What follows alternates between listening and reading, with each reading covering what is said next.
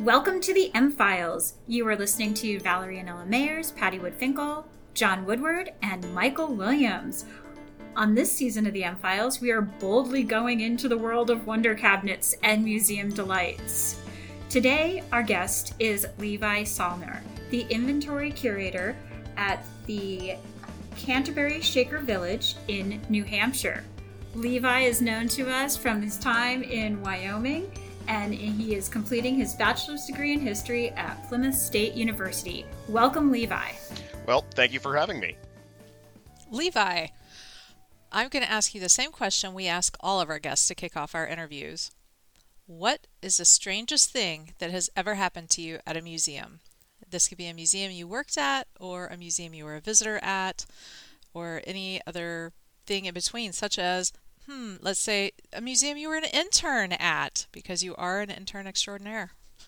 Well, I would say, just for the sake of the company here, well, you and I were both at the Tate. I remember one particularly odd customer at the gift shop when I was working there. And the Tate Museum is home to D, the Columbian mammoth, the largest Columbian mammoth ever excavated, and it's the flagship of the Tate. You can't miss it. And I was sitting there at the gift shop, and this middle-aged guy walks in, and he looks at it for a few minutes, and then he turns to look at me, and just very piercing gaze. You know, I know what that really is. Okay, well, please, what is it? That's a Yeti. And I I wasn't really sure what to do. I thought he was kidding. So I was like, good one. And that's amazing. And his gaze doesn't break. He just continues staring at me. And I don't really know what to do. So I'm like, well, can I help you find anything? And eventually his wife kind of distracts him and brings him away, but he was convinced that it was a Yeti. Like, it wasn't a joke. That is brilliant. I had not heard that story. Oh, that is by far the best question I've ever heard about D the Mammoth. Oh my goodness, I love that. I had never heard that story either. That is fabulous. Levi, thank you so much for being here in Wyoming with us. Would you talk more for our listeners about your trajectory from starting out, going through museum studies program, to going to the larger university, and how you ended up at your institution? Sure. So, as all of you, I'm sure, are aware, I started out in Casper with you guys. I've worked pretty closely with all of you at some point or another. And so I went out to Wyoming from New Hampshire, which is essentially like going to Mars. It's a totally different world. And I just kind of knew that I wanted to be in the museum field somewhere. I knew I wanted to be in the history field, and particularly in museums. And Casper was essentially the only 2-year program that I know of in museum and gallery studies. And they had a pretty strong concentration of museums. I mean, a pretty small area, and it was an interconnected group as well. So through that, with Valerie as my advisor, she pointed me in the direction of a number of different internships with both Patty and John, as well as others in Casper. And I kind of developed a pretty good sense of what the field was, and more or less a general idea of how to perform in those different jobs. So after finishing that degree, I headed back to New Hampshire. And New Hampshire, as old of a state as it is, there aren't that many museums, and those that are there, they're relatively large and a little bit hard to break into. But I was kind of doing my thing. I was started at Plymouth State University as a junior in the history program, and then the summer between my junior and senior year, I was working at a grocery store. I was really doing nothing in the museum world, and my advisor over there suggested an internship, a curatorial internship at the Canterbury Shaker Village, because the head curator there was a good friend of hers. So I applied, and I had an interview and they took me in, and I started working on this inventory project for the whole museum. So the Canterbury Shaker Village, it was an active Shaker site for 200 years, from 1792 to 1992, and there was no gap between it being an active Shaker site and a museum. In 1969, Bud Thompson, who's a country singer turned museum professional, um, entered an agreement with the Shakers to preserve that site as a museum after the last of the Shaker sisters died. So that being said, nothing left. Everything's still there, and part of the Shaker faith is not like misusing or wasting things. So a lot of the stuff never left. And as far as we know, our past perfect currently says that we have around 40,000 objects. But my forays into the inventory part of this suggest that it's a lot more. It's somewhere in the hundreds of thousands. And so I was working on that. I was developing kind of the program that that we were going to be using to do this inventory with another intern, and sort of being the guinea pig for it. And at the same time, the head curator there, Dr. Shirley Vita, she had applied for a Institute of Museum and Library Sciences grant for hiring 2 curators for 3 years to inventory the entire property. And she said that, if she'd gotten the grant, she wanted to take me on as one of those inventory curators. So obviously that's an amazingly good opportunity for somebody who hasn't even completed their bachelor's degree, and I accepted. So right now I'm part-time there because I am still a full-time student, but I hope to be switching to full-time in June. It's an amazing story. I mean, it's really incredible. Just sticking it with the field, sticking with what you love, and it's like dreams happen. Yeah, there's a fair bit of luck as well. If she hadn't applied for the IMLS grant while I was there, I really doubt that I would be in the field right now. But here I am, and I feel quite lucky to be here. That's a great story, though. I think a lot of people assume with museums that we are all really aware of what we have, and that taking that step back to do an inventory, which is the process I'm in right now at my current institution, is really important, so you can really understand your collections and what you have. So I think that's a great way for you to get your foot in the door in the New Hampshire museum industry, because once you've done this job for 3 years, you'll have a really good understanding, I think, of the museum community in that state, and make some really good contacts and everything. So congratulations on your job. Well, thank you. I'm Well, the other thing that you mentioned, Levi, that is, apart from being lucky, is the networking aspect. Not only did you got the chance for this opportunity because, existing networking within the community and connections between your history department and the museum. So I think that's another thing that needs to be highlighted, is just like anywhere else, networking is the key to the museum field. It is, and and experience as well, because through internships out in Wyoming with you guys, I was able to have a general sense of what was going on and how to do the museum work, and because of that kind of gave me a leg up against the other potential people for that job.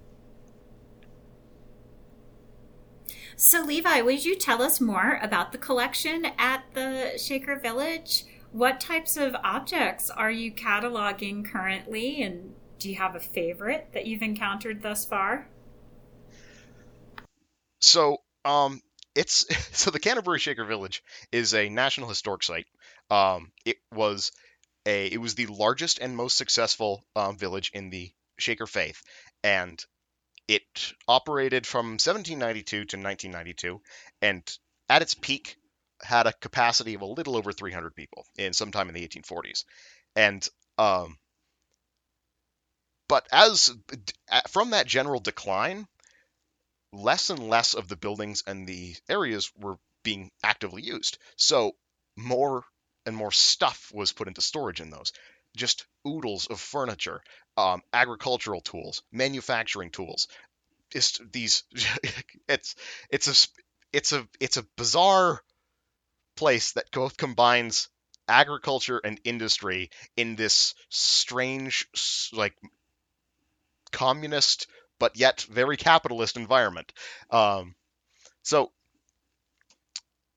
I'm not really sure how quite to describe it. It's a religious site, but at the same time a monument to ingenuity and hard work. And so the things that I'm finding, the things that I've gone through so far is I try to make chronologies of a lot of the things that I find. So one of my first projects in this inventory project was stoves, wood stoves, kerosene stoves, natural gas stoves. Essentially, just a chronology of heating equipment that the Shakers used in that 200-year time period. There is a type of stove known as a quote unquote Shaker stove, and it's usually four legs with a flat base and sort of the shape of an upside down bread pan, like loaf pan on top of it with a door and a stovepipe. That was always kind of assumed to be invented by the Shakers in New England. Through more research and a little bit of a closer look at it, that seems to be much more of a myth than any sort of fact. So in the turn of the 18th, 19th century, wood stoves started to really take over, instead of hearths, because as the area was being deforested, there was less and less access to firewood. So more efficient use of it was kind of a thing that people were looking into. So these early upside down loaf pan style stoves, which people refer to as shaker stoves, started to become pretty popular. They were replacing the German style 12 to 16 plate, these humongous, hideous cast iron monstrosities, and were being replaced by these simpler, cheaper stoves. And it's interesting to see the change from those. Well, none of them are truly Shaker made, because as far as I know, there were no foundries in any of the Shaker villages around here, but they were produced by local foundries and shipped a very short distance to the Shaker village. I can kind of track the manufacturers of the different stoves through through the shape of handles and little embellishments and things like that. But unfortunately, you really can't specifically tell where they came from, because that simply wasn't recorded. It was a small little cottage industry, usually done by maybe 2 or 3 people in the working in the foundry, and you can't really tell where that's coming from. So I can get a chronology, but nothing beyond that until you get to the later stoves, but I won't bore you with those details. So it's interesting because nothing ever left the site. You can see how things changed over time. There are examples from every decade, from 1790 to 1965, as far as I know, with the later ones. So that's just one of many things that I've been trying to track down and gain a little bit more information on. So, Levi, as an emerging museum professional, someone who, has, is coming up on their senior year of their undergraduate and, starting to take their first strides into the professional world, what's a piece of advice that you'd like to give, say, a high school student or someone just coming into college who is considering working in the museum field? Don't be afraid to take risks and accept everything that you can. You're going to work hard, and the commute might be really long, or it might not be, the actual museum might not interest you particularly, but if you want to be in the field, just say yes and take the risks and learn along the way, and you'll become a more rounded professional, and it'll work out for you in the long run. That's great advice. That's what took me to Nebraska for with my first job. So that's really good advice. So that is good advice. And that's how I ended up in Wyoming. So that's the way it goes. Could you tell us a little bit about the area that you're at in New Hampshire and a little bit about the location of the museum? So I'm not familiar with New Hampshire, even though I lived there for a year. Um, a long, long time ago in a galaxy far, far away. Remind us where exactly your museum is at. So, New Hampshire is obviously a state in New England, and the general area that my museum is in, uh, it's in a relatively rural, um, formerly agricultural region, which has now been, repopulated with trees, and obviously with these beautiful hardwoods that turn fiery red in the fall and bring in huge amounts of tourists, and so it's sort of the area, and especially the Canterbury Shaker Village, has this certainly quaint aspect that people just love. Um, they don't really they don't really seem to understand that it probably was the actual village was probably incredibly loud when it was in operation, with all of the machinery going and the generators and the steam engines all like howling at the same time. Um, that's kind of a lost and forgotten aspect. What's left is this beautifully maintained property with 26 original buildings and these just gorgeous walking trails, and right now, beautiful foliage. And the amount of travelers coming up to see that is just, it's just, you can't miss it. So are you a seasonal museum or are you open year round? So our tours, our daily tours. They run from May to November to like November 1st, but after that there are weekend tours by appointment all the way into the end of December. But as the winter comes in and the snow really starts to pile up, it becomes harder and harder to do that. And then we do kind of go into hibernation, and that's when we get most of the curatorial stuff done, and the more the more internal, even more internal operations. So, are there any special events that are happening during that very active season that you'd like to share with the listeners? Actually, if anybody here is hearing this by the time this goes out, this next coming weekend we have our ghost tours, which we do yearly. So if you missed it this year, come on over next year, and we will take people on night tours through the buildings by lamplight, and while we tell about some of the encounters by both the Shakers and the people working in the museum.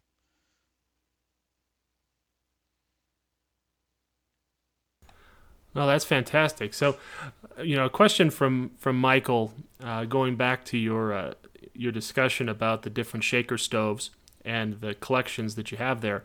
What object or objects have you come across where the owner has modified or repurposed those items for use in another task?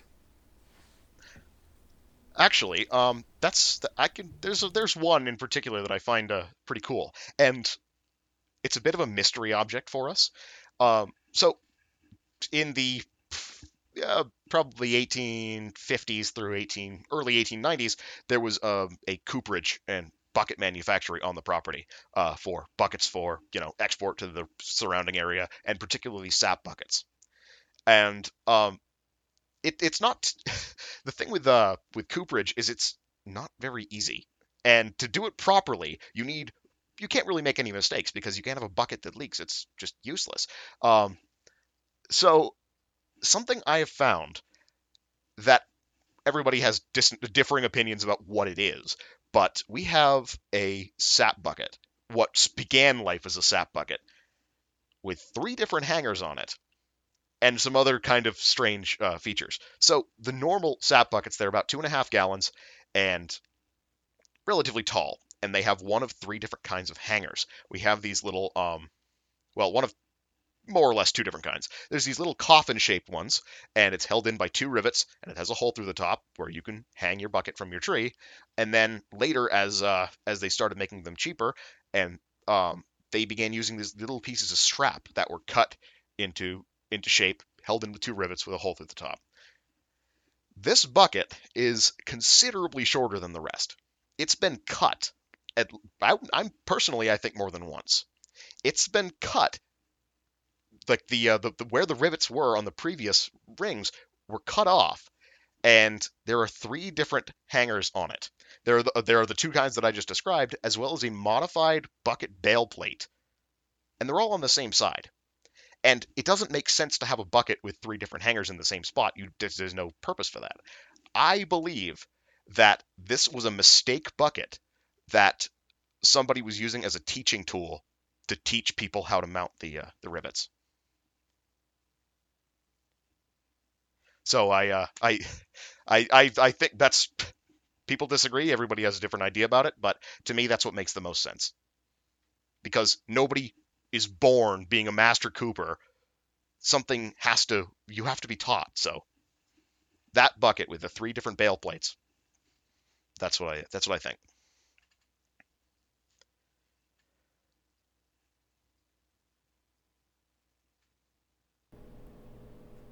So, Levi, when you're studying and finishing up your degree at the university, are there any classes that you're taking that have really facilitated more content knowledge in this area? Or are there any special projects that you're doing in relationship to your degree there? So one of my favorite classes right now, it ties directly into this, into the sort of shaker studies that I've been doing on the side. That is Antebellum America, with the advisor who got me this position at Canterbury. And what's awesome about it is I can see firsthand all of the influence of the different kind of countercultures that were popular in, the 1815 to 1860 time. All those Second Great Awakening movements, and like Grahamism, like they were the Shakers were Grahamite for a while. You could see they were the kind of, what else can I say? Sorry, one second. You see, the rise of Thompsonian herbal medicine. So Thompson lived in northern New Hampshire and created this book about using New England plants as, medicine. So that book took off in popularity, and so the Shakers, seeing the potential profit, they started making recipes out of his book, creating their own out of these New England herbal plants, and making oodles of money off of that. So you can track all of these different pre-Civil War, health movements and religious movements and all this stuff through this little micro America. That class ties into the Canterbury Shaker Village beautifully.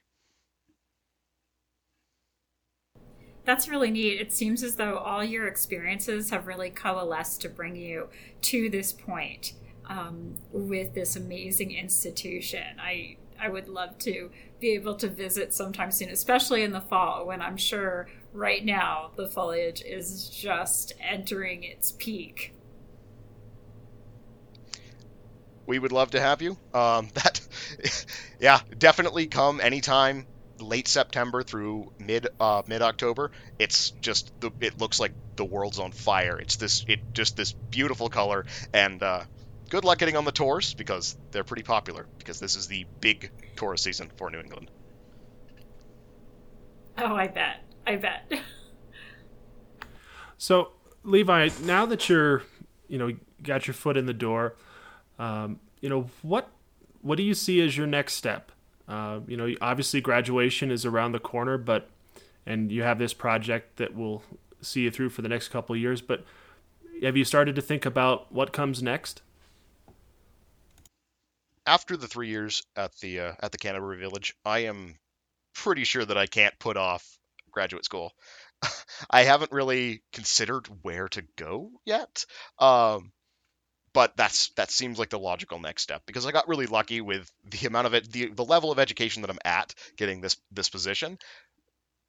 But to do that again and get other positions like this, I feel like graduate school is probably necessary. Well, it's good that you have some time to think about it and to make that decision.